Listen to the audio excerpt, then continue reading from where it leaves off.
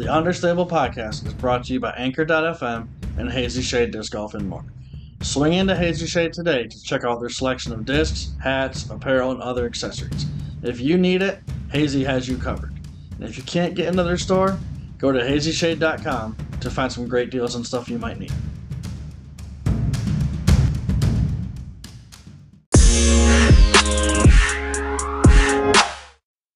All right, everybody, it is 2022, and this is our first episode of the year, episode number 26. Understable Podcast is back after our short little break for the holidays. We are excited for what this year brings to us. Got some cool interviews lined up, some great guests lined up, including tonight. But I think you guys are going to really like the content we have coming forward. But with that, I'm going to turn things over to Patrick and let him kick this off. Yeah, happy 2022, everybody. I hope you guys had a wonderful new year bringing it in.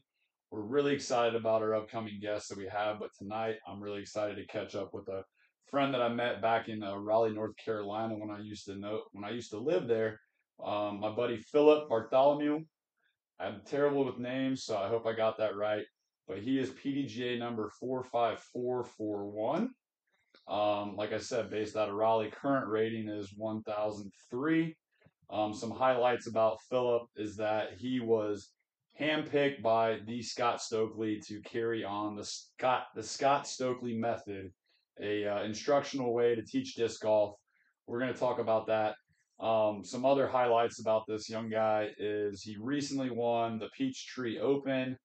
I think it was at least a B tier, and he beat off the likes of Nathan Queen and shot 1,058 rated round, maybe 1,085. I think Phil will correct me, but I think he's going to be a really great interview. I want to really talk to him about teaching disc golf because I know that's something he's very passionate about. Want to find out what his tour looks like this year. I know he's picked up some new sponsorships from some names that we know about. And this guy is on his fourth year or fifth year of being with Team Discraft. So even just getting on that team, you've got to have something in the tank there. So Yeah, that's a pretty impressive resume already. But it all started somewhere, right? None of us jumped straight into a contract with Team Discraft or Team Innova or any of the teams. So, Philip, first of all, thank you for joining us. Um, but go ahead and give us a quick snapshot of your story. What brought you to disc golf, and what's it that brought you to where you are now? Yeah, definitely. And first thing I want to do, I just want to immediately correct Patrick because that's what I like to do to Patrick. And so I think it was a 1048 average for the tournament at Peachtree, and fourth year with Discraft. And so with disc golf or just in general with Discraft when it started, which would you rather hear? let's hear about you finding about disc golf with your pappy or whoever. Where did you first see a disc and wanted to throw? Yeah, totally. So, yeah, grew up in Raleigh, North Carolina, playing sports, mostly hockey and soccer. That was kind of what I came up on. And going into probably like middle school, sixth grade, seventh grade, I lived near a disc golf course my whole life, probably about 5 minutes away. Didn't even know what it was. We went to the park that was kind of located in the middle of the disc golf course, and I had no idea there was even this sport that was revolving around me my whole life until middle school, and I don't even know who took me down there. It was one of our neighborhood buddies. We just kind of rode our razor scooters down this course, and we'd stash them in the woods. And we all had a disc. I think my first disc was a DX Beast. But yeah, we would just go down there and casually play. And I didn't really see anything in the sport. I didn't even know who anybody was. I wasn't even, relevant or keeping up with, world champions at the time or anything like that. Until probably I was playing pretty heavily going from sixth to seventh grade, but not competition wise. In eighth grade, though, I was playing soccer. I was a goalie, and I got this weird injury where someone went to kick the ball that was already in my hands, and I dislocated my pinky Basically, if you can imagine the second knuckle on your pinky, the pinky popped up and was sitting like on the top of my hand. And that's a pretty gnarly thing to see when you're in eighth grade. So after that happened, I just kind of lost my competitive edge as a goalie. I used to be the sacrifice your body type goalie, totally risk the biscuit on every single save. And after that happened, I just didn't have that aggressive tendency in me anymore. And I could see myself falling in love with disc golf. So I think I had to take off like 6 or 7 weeks from soccer. So all I did was play disc golf every single day rather than going to soccer practice and then playing disc golf. And I think I just really fell in love with it at that point. And I went professional in 10th grade after I won an A tier in the advanced division. So it was a pretty quick trip to the professional level, and then I've kind of been hanging out there ever since. Nice. So I know as of maybe 2 years that you actually kind of got on tour, jumped and hit the road. Let's go back a little bit before that, though. You're 18. Kids are going off to college. Did you go off to school or do any kind of schooling, or did you just kind of work a job, focus on disc golf? What were you doing? Yeah, so that's definitely something that I haven't talked a lot about pretty much with anybody. But I guess I'm willing to open up about it because it's kind of important for people to know this and to be able to live through my experiences. But I dropped out of high school at the age of 17. Complications with just life situations. And so, my dad was basically like, hey, man, time to get a job and be an adult. And I moved out of my house at 18 and I just started working full time. And it's something that, could have been a regret in my life if my life didn't turn out the way that it did. But it just showed me how to work really hard and, be a valued worker where people wanted you to be at work and wanted to promote me because I worked really hard. And I was always successful with whatever I did. I worked in a kitchen job for like 5 or 6 years. But the problem was I didn't love it. And I got to a point in my life where, you go through, I think for me, it's just like relationships.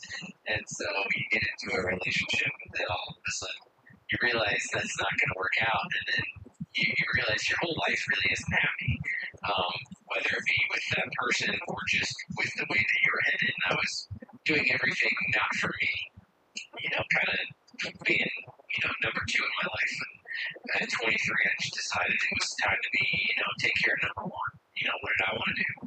And I was not happy with what I was doing, and I decided that I wanted to do disc golf again. And I had this insane talent, but I just never applied myself to it. Whether it had been the situation where I couldn't and I had to work on weekends, or if I just was going in a completely different direction.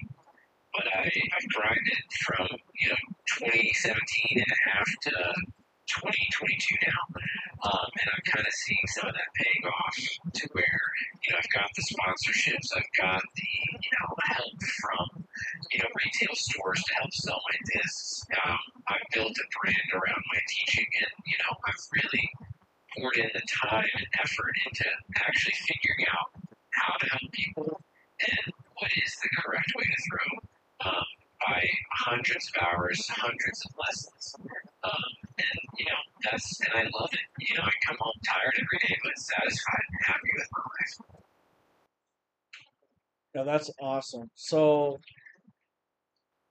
coming up to like current times, is disc golf now your full time job, or do you balance like a 9 to 5 job and then do disc golf on top of that?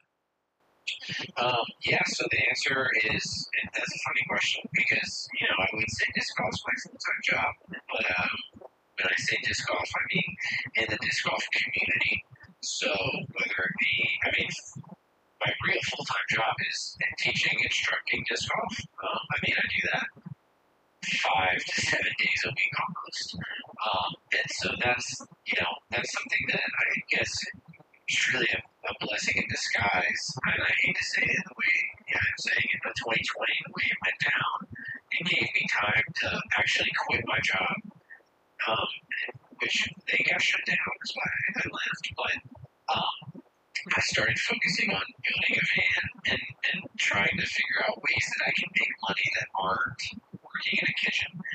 Um, and then that's when I was like, okay, well, I'm good at teaching. I've been mentoring people my whole life because I've kind of always been at the, higher level. And I wanted to bring everyone up to that level. So, well, for one, as a casual disc golfer, it's more fun to have competition.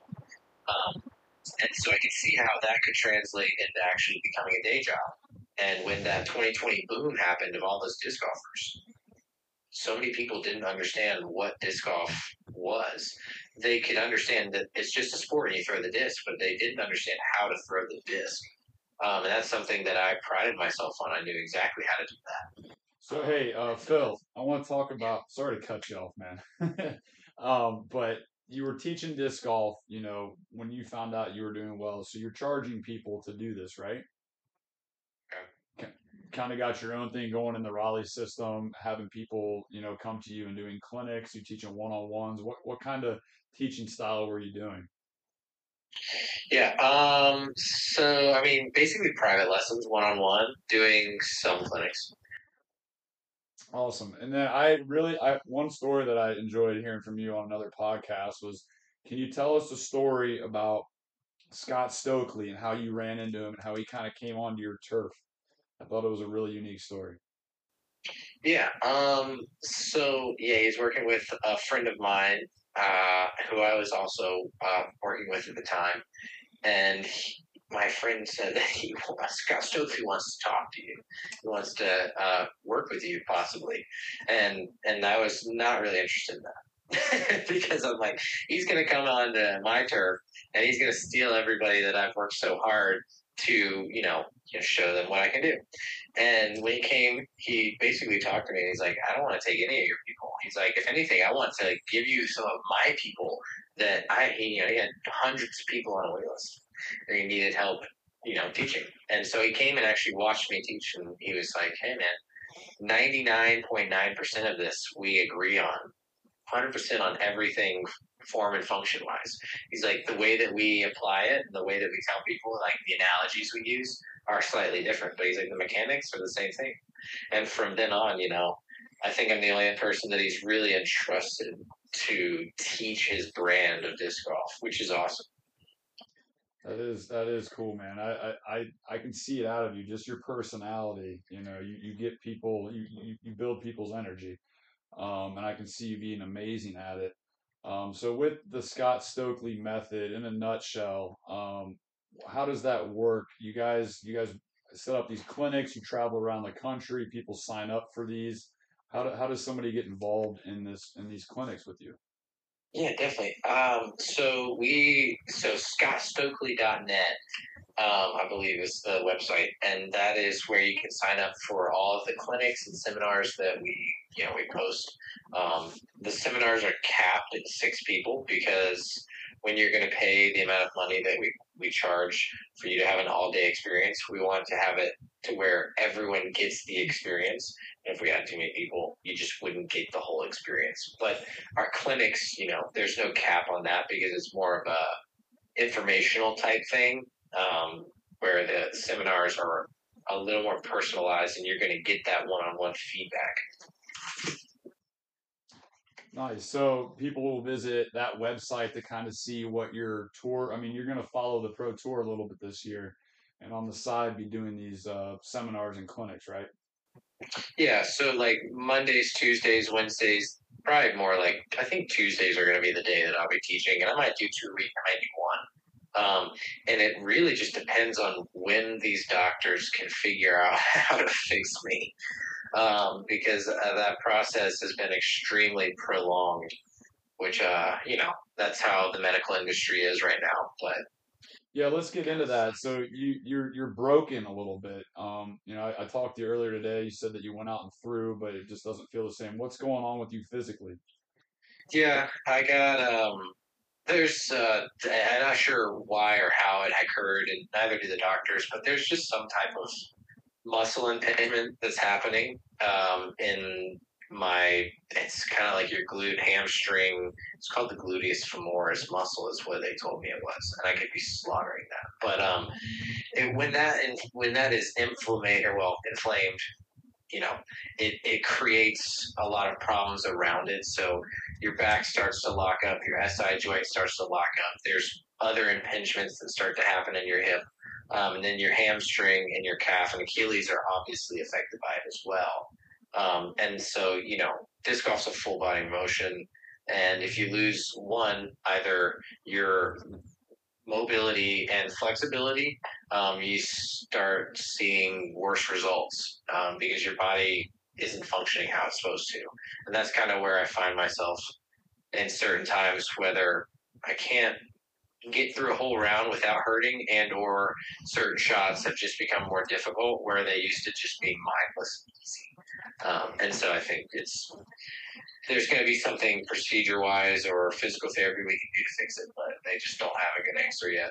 Man, that's kind of scary, dude. And I hate hearing that. And just thinking of where you're at as a competitor, that's got to be really hard. Yeah, it is, but at the same time, I've been dealing with it for about 3 years. Basically, the whole time I've been rededicating myself to disc golf. It's gotten worse and worse. Do you think any of like your form makes things worse or better?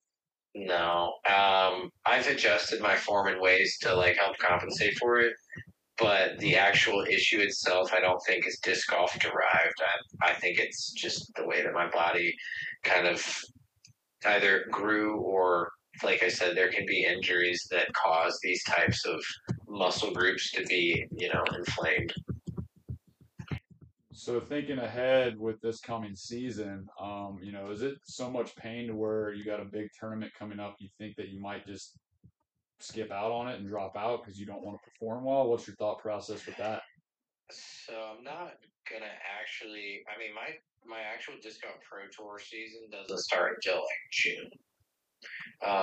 Because I'm trying to give myself ample amount of time to like get a diagnosis, go through whatever process or procedure we have to use or do, and then recover. And so that process was actually happening pretty quick, right up until this past week, and they're trying to get cortisone shots before they're able to do any type of procedure. And the people that do those shots, which is with a CT scan, they're not available until like February. So I'm basically sitting here waiting for another month just to get a shot to see if it helps, so that they can move forward with surgery or physical therapy or whatever it is. Well, I'm hoping that all works out for you, man. They give you some sort of idea of what this is because it still sounds like a mystery. Yeah, it's they know what it is. They just haven't figured out how to fix it yet. But Well, hey, it's well on its way. hey, let's jump out of this conversation. I haven't been to Raleigh, North Carolina in quite a few years. I can't remember what I was last there for. But if I was to come back to Raleigh, North Carolina, what new course would I have to go play out there? Oh man, so Diavolo is probably the best course that they've installed as of recently. I think that, obviously it would be a really awesome experience. It's 22 holes. But, there's one other course that's kind of going in the ground. I'm not sure if it's in the ground yet, but I think it's called Talon's Ridge. But I'll know about that more in the next year. I'm sure it'll be done in the next year. But Diavolo is the place to be in Raleigh, North Carolina. It's actually Morrisville, I think, but it's very close.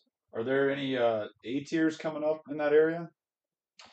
Not at the beginning of the year. I'm not sure. I mean, Downey's Players Cup is an A tier, I believe, that will be at the end of the year. And what's the other event? Midtown Chiropractic was an A tier, but I'm not sure if I'll be here for that. That's kind of like summertime. I don't know if there's any A tiers in this area in particular, but I'm sure there's some surrounding. Cool, cool. So, hey, coming from North Carolina, from my understanding, I spent a little bit of time there. They say that North Carolina means that you're really good in the woods. Would you agree to that? How is your game in the woods compared to going to other courses where they're wide open and you traveling, on the tour a little bit? How can you describe your wood game? Is that a fair thing to say about people from North Carolina? They're a little more confident in the woods. Yeah, so I think the thing about North Carolina is, and every place has some type of challenge that you have to overcome. But the challenge in North Carolina is being able to throw the disc with some velocity and speed and accuracy. Because not all the holes, now some of the holes are 250 feet, but the other ones that are 320, 350, 400, those are holes that you actually have to throw a real shot on with a driver sometimes and throw it very accurately. And I think that's the challenge of North Carolina disc golf. And a lot of forehand players fare very well here because they can manipulate those tight gaps just a little bit easier sometimes. Um, but with traveling and going to places like Kansas and Texas, you start realizing that playing in the wind is just as hard as playing in the woods. Um, and the same could be said about somewhere like Arizona, where everything's wide open. If you're not good at throwing a hyzer, you're not going to fare well out there. So yeah, it's a combination. You just have to be good at everything, honestly. Nice. What would you say is like the best part of your game? Some would say there's his putting, there's his distance, accuracy through the woods. Is there something particular about your game that stands out compared to other people's game? I think if we were going to make a comparison to most like typical disc golfers, I think obviously my distance is pretty big in the grand scheme of things, but you know technical gap hitting in the woods has been something that I've been really good at for a long time. I think my putting has come a very, very long way from where it started. I think that may play a part in why I would never say that I think my putting's the best thing about me and my game. But I'm sure there's people that would disagree with that since it's come such a long way. But yeah, I think distance and gap hitting in the woods is something that I would pride myself on. So, what do you think has made your putting come to the next level? What have you been doing differently? Just understanding the mechanics of it. I mean, there's so many analogies that people have used in disc golf and videos, tutorials that give you half the idea of how to do something. But you hear that guy that says "shake hands with the basket." Nobody knows what that means necessarily. That's like a bowling thing too, right? I mean, yeah, I get what you're It saying. could be, but for a long time, I wouldn't bend my wrist in. I just didn't want to. I felt like I would lose control that way. This was as a kid, right? And so I would putt with my hand like I was shaking hands with the basket, and then overextend to the right, and I would always either miss right or it just wouldn't have a lot of spin. And I just, for the longest time, I mean, I look back on it now, I'm like, how dumb was I? But I mean, if you look at a lot of disc golfers, they do that all the time. You should see A me lot of and Mark. You can't, we don't have you on video, but we're both here listening to you talk, like kind of mimicking what you're thinking about and trying to, explain the wrist snap and over contend the right. We look pretty yeah. dumb over here. But Well, but I mean, if you just bend your wrist in, and then when you pop your wrist out, you don't overextend, and you leave your hand straight, you're going to be shaking hands with the basket. Yeah. That's what that term meant. But I didn't get that for like 8 years, Yeah. and my putting suffered so bad. And I grew up in the disc golf era where there was like no tutorial videos. Nobody was teaching you anything. You just watched the professionals do it and you tried to mimic them. And so I didn't figure that out until probably 4 or 5 years ago. And that it takes a toll on your confidence when for 2/3 of your disc golf career you did it wrong, and then for the next third you've been really good at it. So, but that's how I got a little bit better, I think. yeah, I mean, that's interesting. I'm sitting here listening to and watching Patrick trying to figure this out, but I completely understand, like the form you're talking about because that's how I putt. I'm very much a spin putter. I put a lot of snap on my putts. Um, so it's natural for me. I totally understand it, the concept. But for me, I was trying to help a buddy out fix his putting, and he puts more like Patrick does with the straddle putt and the full swing on a stiff arm. And I'm trying to see like how do I explain to this guy how to putt better? We finally figured something out after like weeks of trying. But getting back on topic though, um, what's one area that you're focusing on trying to get better at in the off season? Yeah, physically. This is the first off season that I haven't trained in any way. Um, and I think that's why I played so bad today, is because I'm not putting, I'm not throwing any practice drives, I'm not working out. Basically, the doctors have said, stop doing everything you're doing and try to let your body just recover. You're abusing it constantly. And so while everyone's out here practicing and getting better, I'm just sitting here getting stagnant. And teaching every day, I get to throw during my lessons, but it's not the same. But problem being, if I go practice and I go put my body through that kind of torture, if you will, it won't recover, and it won't recover fast or well. So until we figure this issue out, I'm basically just driving myself into the ground if I, use my body, which is hilarious at 26. I'm saying that, but the sooner we get it figured out, the faster I can actually start practicing again, and then my skill level, I believe, will skyrocket it just like it usually does. Yeah, I know there's something wrong with you, Phil, because I called you on Friday, and it was a Friday night, maybe like 7:30. You're almost 10 years younger than me. The old 26-year-old me on a Friday is like, I'm out doing something. You were like, man, I'm gonna turn on. I think you said the Xbox or something. So I'm curious, while you're having this stagnant time, man, what games are you playing? What are you jamming on? Yeah. So I like I play a little bit of Forza, which is like a racing game. I like cars, and you can customize cars, which is pretty fun. And then the typical 26-year-old, I like playing Call of Duty with my buddies. And we find ourselves staying up a little too late sometimes, hanging out online. But it's just good time with the boys. And that's pretty much all the video games that I play. It's just a little bit of Call of Duty and racing. Yeah, I transform into like a Halo god in the wintertime. That's the only game I ever play, and I play a ton of it in the wintertime because here in Ohio it's super cold. I get out of work at like 5 o'clock and it's already dark, and hopefully I got my putting practice in at lunch. But all right, let's move on a little bit. I want you to tell me. Let's go back to the teaching thing. What are three things that you see are the most common mistakes that new people do when with their form and on driving? Maybe Sure. three Yeah. things, Let's yeah. do. I'm going to give you one on each. So we'll do backhand, forehand, and putting. So the one thing that I see most amateurs doing on backhand, it's kind of two things. If you look at every amateur's footwork, they let's just take the 3-step run up. So they take a step, and we're going to use a right-handed person's type form.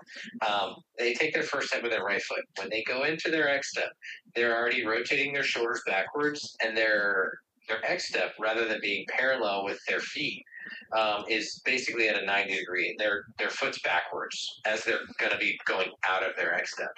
And when they do that, they basically prematurely rotate into their X step, and they will also prematurely rotate out of their X step, which means that they kind of end up with one foot facing backwards and the right foot facing forwards.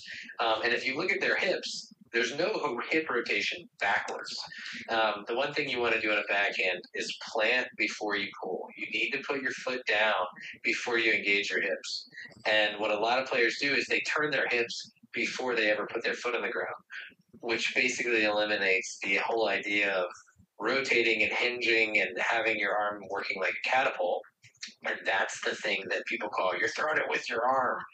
That's what throwing it with your arm feels like. When you don't use your body and your hips to turn your arm forward, and you just use your arm. So that's the one thing I see on backhand. People planting with their foot forward instead of backwards, and planting before they pull. Forehand, whether a lot of players. I think one of the people that has encouraged a lot of people to throw forehands a certain way has said, keep your elbow close to your body. There's one fundamental flaw with keeping your elbow close to your body, and that is no other sport or anything in life that throws anything like a forehand is close to your body. Like a ball, baseball, football, if you threw a spear, it would be all, kind of next to your ears, right? Like over the top of your shoulder. And, if you threw a baseball, if you know how to throw a baseball, there's three things that happen. Your shoulder turns, your elbow follows, and then your hand comes right after that. And that's how every good forehander looks. And so that's kind of the problem with most people's forehands is they just throw it either just with their hand in front of their elbow, and then they don't use their body to actually whip their arm. And it's kind of the same thing back in the forehand. We're whipping our arm and then letting a thing rip out of our hand.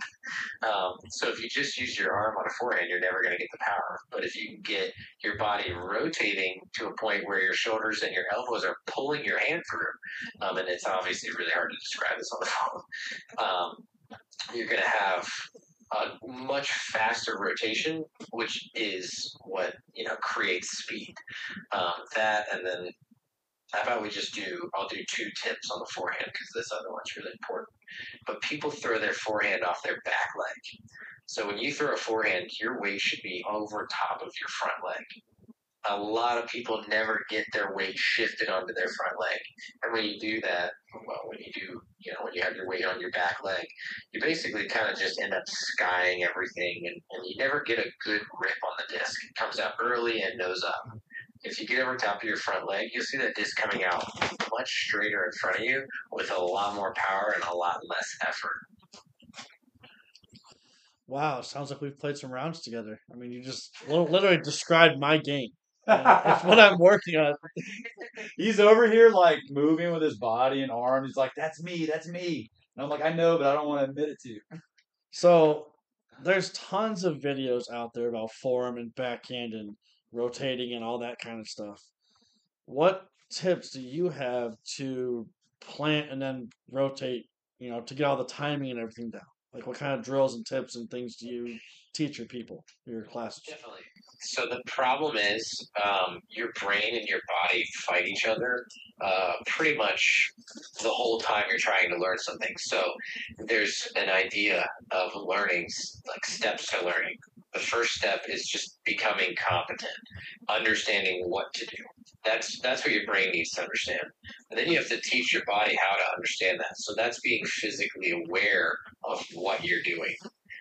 And once you become competent and aware, you think about, okay, my arm needs to be here, right? Or my footwork needs to be like this, but you can't focus on every single piece at one time. So what we do, and what I do specifically, is break it down into different parts of the throw. So the first thing you need to do is learn your footwork. So we will end up walking through just what footwork looks like, feels like, the simplest way of getting your feet to function properly.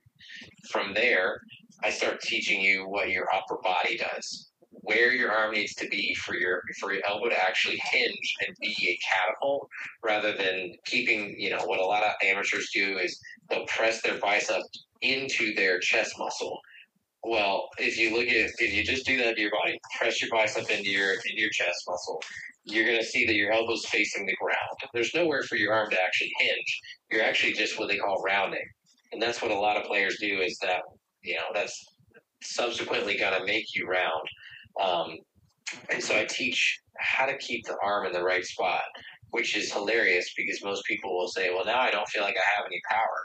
And that's because they've thrown it with their arms so much that they don't understand how to make their hips and shoulders rotate like a top and sling their arm like a catapult. But you will understand that it might take a week, it might take a month, but most people end up getting it and creating speed that way.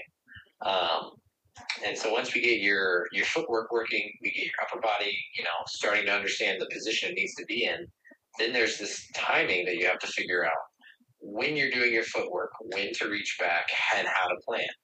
And that's the part where I just have people start doing standstills because it's better to just get the good throw in with your feet not moving. And people are like, well, I don't have good power, or I don't feel like I have weight transfer. You don't.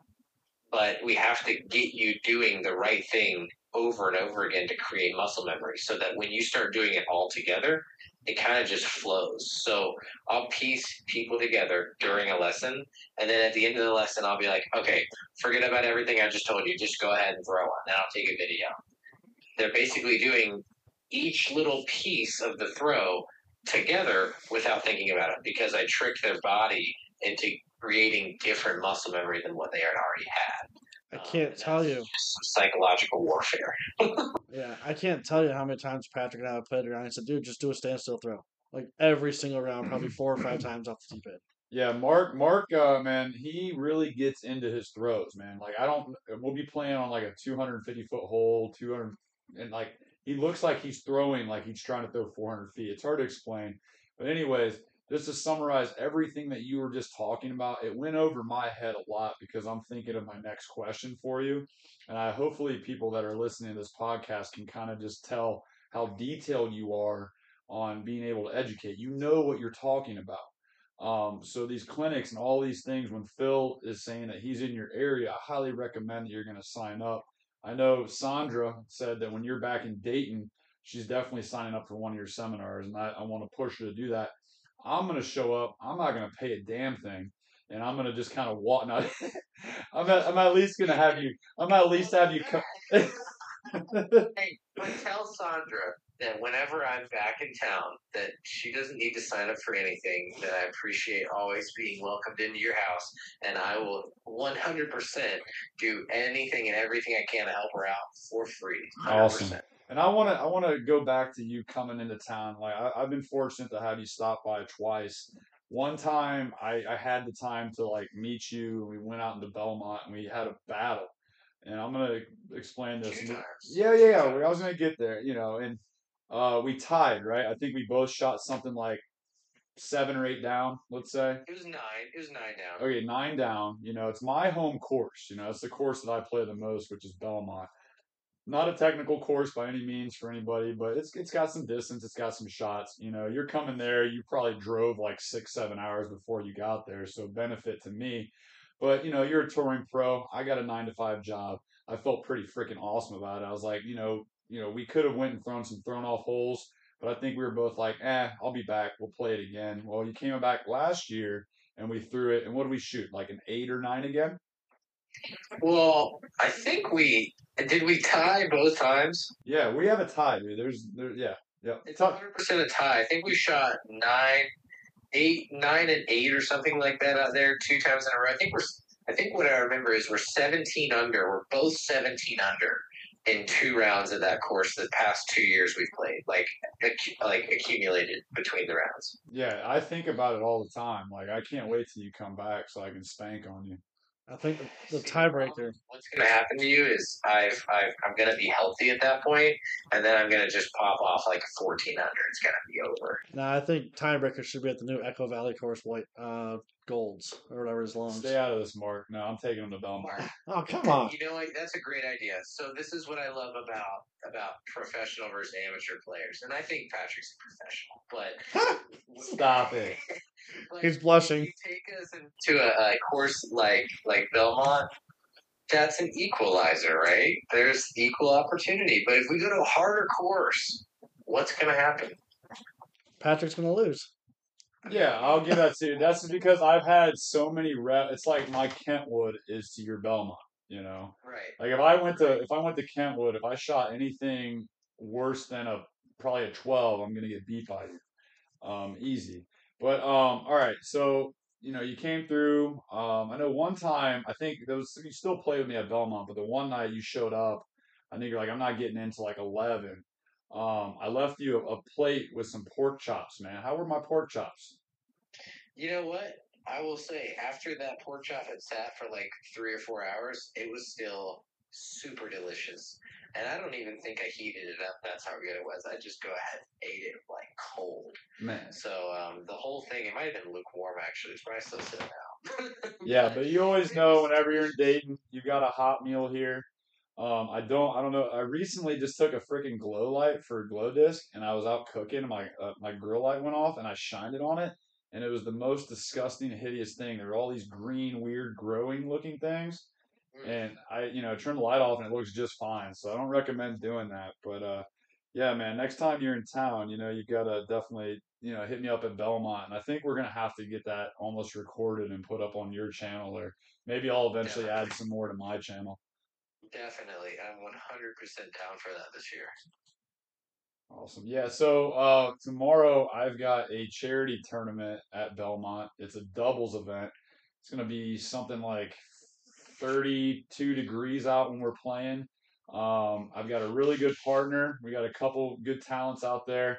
I know by the time everybody's listening to this, they're going to know that I'm the champion. So, uh, but let's talk about cold disc golf, man. I know it gets cold in North Carolina. When I lived there for the 2 years, I remember one time, you might remember, it snowed like 3 inches in a single afternoon. And this would have been 2014 ish. And I actually got stuck at work, man. I had a Mustang at the time, and I couldn't even back it out of the parking spot at the hospital I was working at. So I slept at work. But tell me, man, disc golfing in the cold for you, what's that like? What? Yeah. So I had a land surveying job for like 2 years. And there's one thing you'll know about land surveying. You're outside 365 days a year, or however many days you work, and it's cold. It's cold like for like 4 months, so you have to figure out how to stay warm. Um, as long as you can keep your body warm and you can keep your hands warm to an extent, disc golfing in the cold's not so bad. I guess one quick tip is when you're done playing disc golf at night, bring your disc golf bag inside. Some people think that's silly, but and I think when you walk right back outside, your discs are just instantly going to get cold.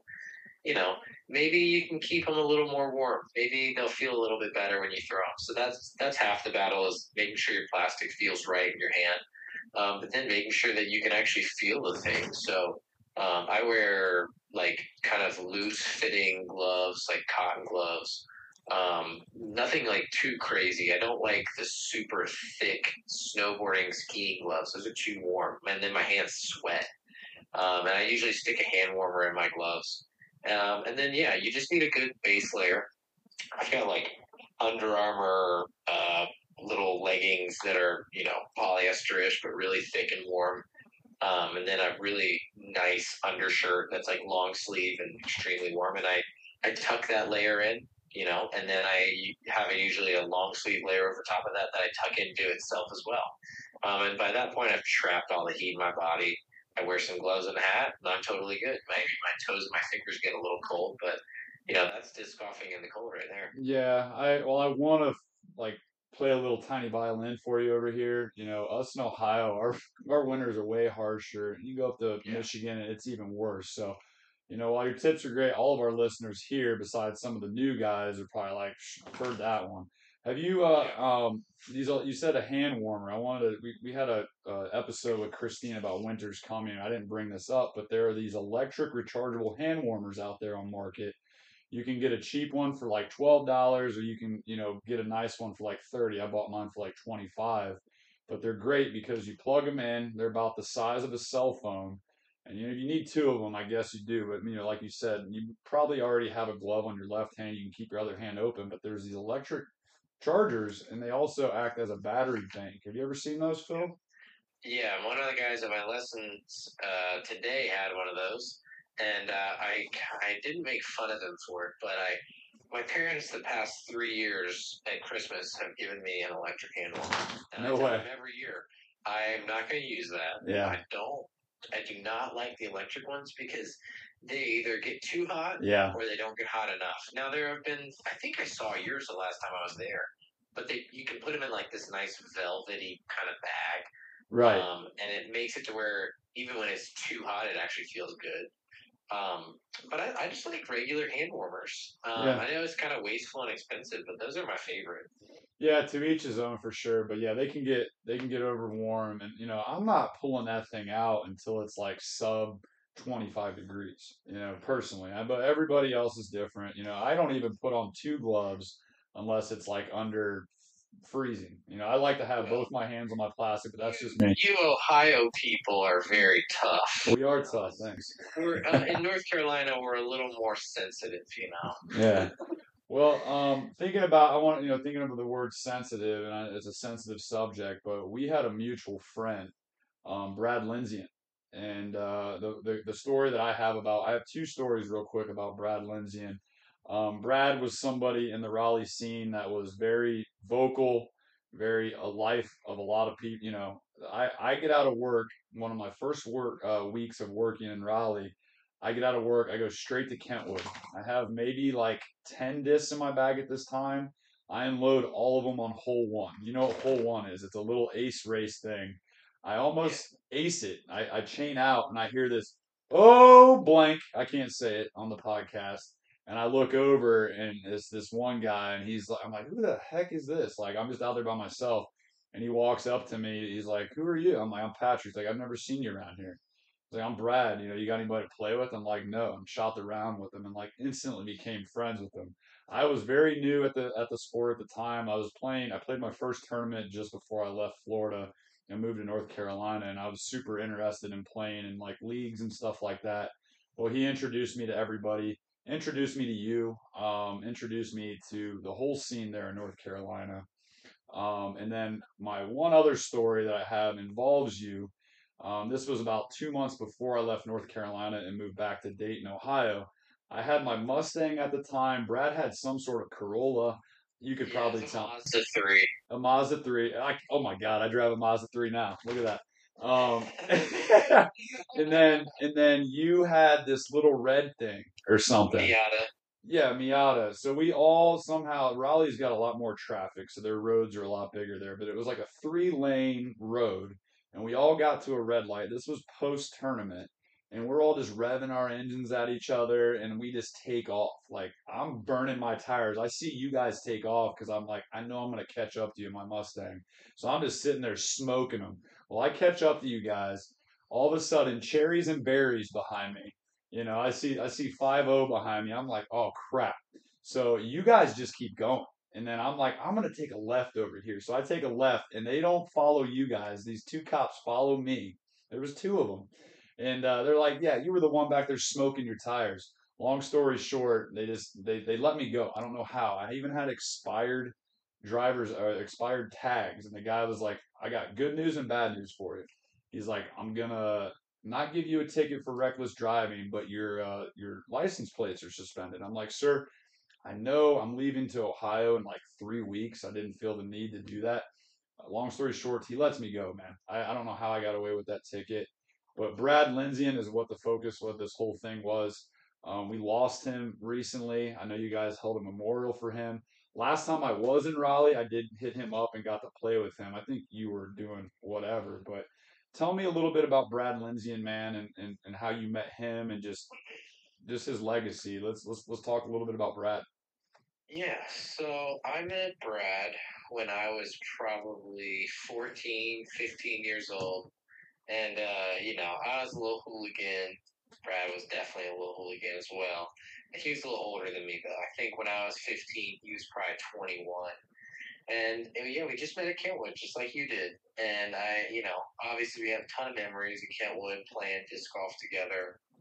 But he was really the first guy that, no, maybe not the first guy, but one of the main guys that was able to take me around and play disc golf outside of just Kentwood, which was my home course in Raleigh. And there's this unbelievable amount of faith that he had in me, and disc golf that he just was like, man, you're like the next Paul Beth, dude. And I'm like, stop saying that. It's like, I'm just, a guy that likes, is pretty good at throwing these things. And he just had this thing that he knew that I was going to be great at disc golf. And I still feel like I've yet to hit even close to the peak of my, abilities. And I have a voicemail from him that I still have on my phone, and he's like, it's like 2019, I think. He's like, hey man, I know you're not playing like you want to, but I know you can be great, and it's sometimes like when I drive to tournaments and I'm having like maybe just a little less self confidence than I really need to perform at my highest level, I'll just play that voicemail and like remember that it doesn't matter if I believe in myself or not.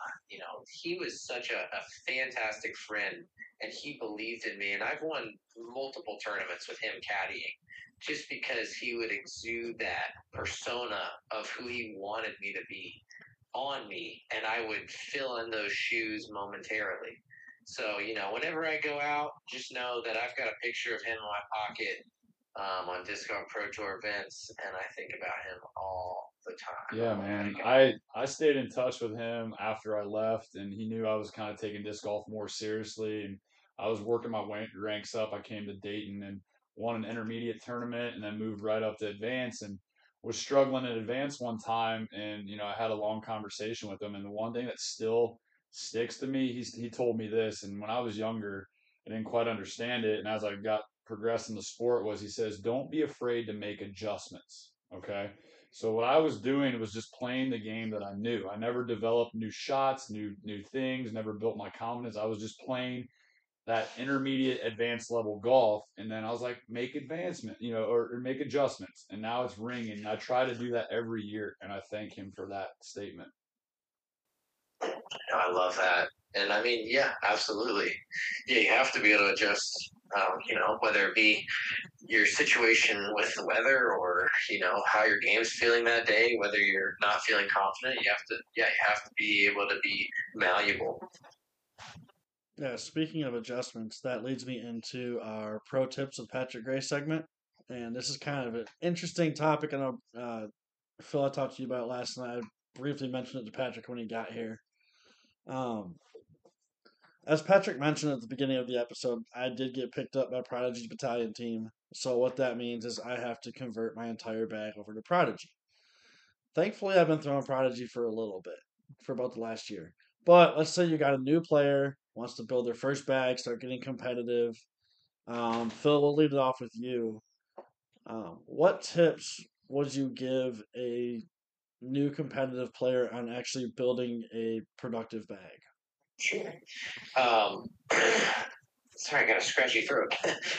The first thing that you want to have in your bag, obviously, is some type of consistency, right? And so people find that with brands because they say, oh, well, if I'm just one brand, then I only have a few choices for my 4-speed disc, 6-speed disc, 8-speed disc, so on and so forth. Now, it doesn't matter if you want to go completely mixed bag or completely one brand. I think that you can be successful any way you do that. But if you can minimize the amount of molds that you have in your bag, this is where disc golf becomes very difficult. Because when I got picked up by Discraft, I didn't have a lot of beat-in versions of certain molds. So then you had to go and have 20 molds in your bag instead of 8. So, if you looked at my bag right now, you'd see multiple comets, multiple buzzes, multiple undertakers, multiple forces. But if you counted the amount of molds I had, it's actually pretty low, probably like 8 or 9 molds, if that. And so that's what I would say. Try to get a disc that feels good to you for each speed, and then beat them in to where you have that disc that does 3 different things with one mold. And it's something about, how that disc feels in your hand makes you confident, and you'll throw it better just because your psyche is there. That is like excellent advice, and I'm personally slowly learning that with my new bag setup with like my fairways. So I do a lot of fairway shots more than high speed drivers. So that's actually huge. Patrick, do you have anything to add to that? Yeah, I really liked everything that Phil mentioned. I've been throwing the same, I've been playing for God 17 years now, and my first midway or fair or mid range was a rock. I still throw those today, and like Phil says, he's got 3 or 4 buzzes. Well, I've got 3 rocks in my bag currently. I know when I met you, Mark, I kind of picked on you a little bit because I knew you were really heavy with Prodigy, and I was like, man, if they're not paying for you to do it, then why not, open it up to everything? I'd probably tried to shove a rock on you. I am a pro rock guy.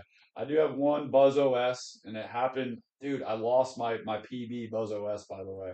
I just lost that at a glow round maybe about a couple weeks ago. But I'm gonna get one of those from you when you get back into town. But a mixed bag, I play with a mixed bag, and that's because nobody's paying me to do it. So pro tip when it's not for necessarily to become a pro, but for an AM is like don't narrow it down to one single brand. This is a big discussion and debate among a lot of people, and I actually saw somebody on social media kind of rebuttal this. Is just pick if you want to be brand loyal, that's fine. Whatever you're confident with, and that's what you got to go with. But I bring it back to Brad Lindsay and don't be afraid to make adjustments. So don't be afraid to pick up the newest disc that came in. We've got a great source of media out there. Like, back in the day, you heard this disc came out, you just went and picked it up and learned for yourselves. Well, now we can save money and we can get online and type in this disc and watch pros and probably some amateurs out there in their YouTube channel throwing these discs so we can kind of see what that disc does without paying for it. So pro tip from Patrick is get on YouTube, look at these new discs, and see what they do. And when you like something, like Phil says, I like to get 4, 5, or 6 of them. While they might not all be in my bag, when I'm out doing field work, which I'm swear to God I'm going to do at least once a week this year, I'm going to have that all out there, and I'm going to work on just those destroyers, just those T-birds, and that's it. I'm going to throw those all 50, 100 times and learn those discs and be confident. Awesome, you guys both had great advice on that. My only comment on the one brand is for me it's minimizing overlap in the bag because everybody's got the same discs that do the same shots or very similar flights, but you just throw what you like, throw what feels comfortable. I think. So to wrap this all up, Phil, if people wanted to like follow you on social media or keep up with how your clinics are, or any of that, where can they find you? Sure. Yeah, if you want to follow me, I've got Instagram, Facebook, and YouTube channel. They're all Philip Bartholomew. Instagram is Philip_Bartholomew. But other than that, yeah, you can just find me on Facebook and YouTube at Philip Bartholomew. Here soon, I'll be back on the ScottStokely.net website. Whenever we get a prognosis and timeline for all this stuff with my body to be fixed, then I'll be back on the road full time. Just to touch base on one last thing, if you're not throwing Discraft, you're probably not going to be as good as all the guys that are throwing Discraft. So, you prodigy people out there, just keep that in mind. But I'm sure you can be great either way. Sorry, Mark, just picking on you a little bit. It's all good. Yeah, and if you're in the Raleigh area or if you're willing to travel a couple hours into the Raleigh area, you can always hit me up on Instagram and Facebook, and I'll give you my number. We can definitely chat about getting some private lessons or maybe opportunities for clinics here moving forward. Yeah, Phil, man, thank you so much for coming out. We stay in touch enough, and I know when you're traveling on the road, you'll give me the heads up, and maybe I can help you set up a couple seminars or clinics here in Dayton, right? Would love that. For sure. Hey, so I just want to let our listeners know next week we've confirmed that we're going to have Chris Clemens on the show. So with that being said, I'm always going to try and I know you've had to have had a couple run-ins with Chris, Phil. You got any dirt on him or something funny you can share with us about him that we can bring up with him next week, or something we should ask him? Something we should ask him. Yeah, ask him how hard it is being left-handed when disc golf was a majority of a right-handed sport for like the first 30 years. Maybe that would be an interesting question. But other than that, I think he's just a total gem to the disc golf community. He's a nice guy. So no dirt, but definitely must be hard being left-handed in a dominantly right-handed sport. Well, that sounds like a great question. I'm curious to find out, like you said, when the sport first started, but is he now seeing when people are building these championship courses, they're thinking about that? Yeah, definitely. Cool. Well, Philip, we thank you a ton for spending the last hour or so with us and being our first special guest of 2022. Yeah, no, absolutely. It's been an absolute pleasure. Thank you guys so much for this opportunity. And maybe I can come back later in the year and we can do this again. Yeah, and we're definitely going to have that Belmont battle too. So, well, hopefully, maybe when you're actually in town, we'll record in person. Definitely, we'll put it on YouTube and we'll have a live person podcast if you guys want.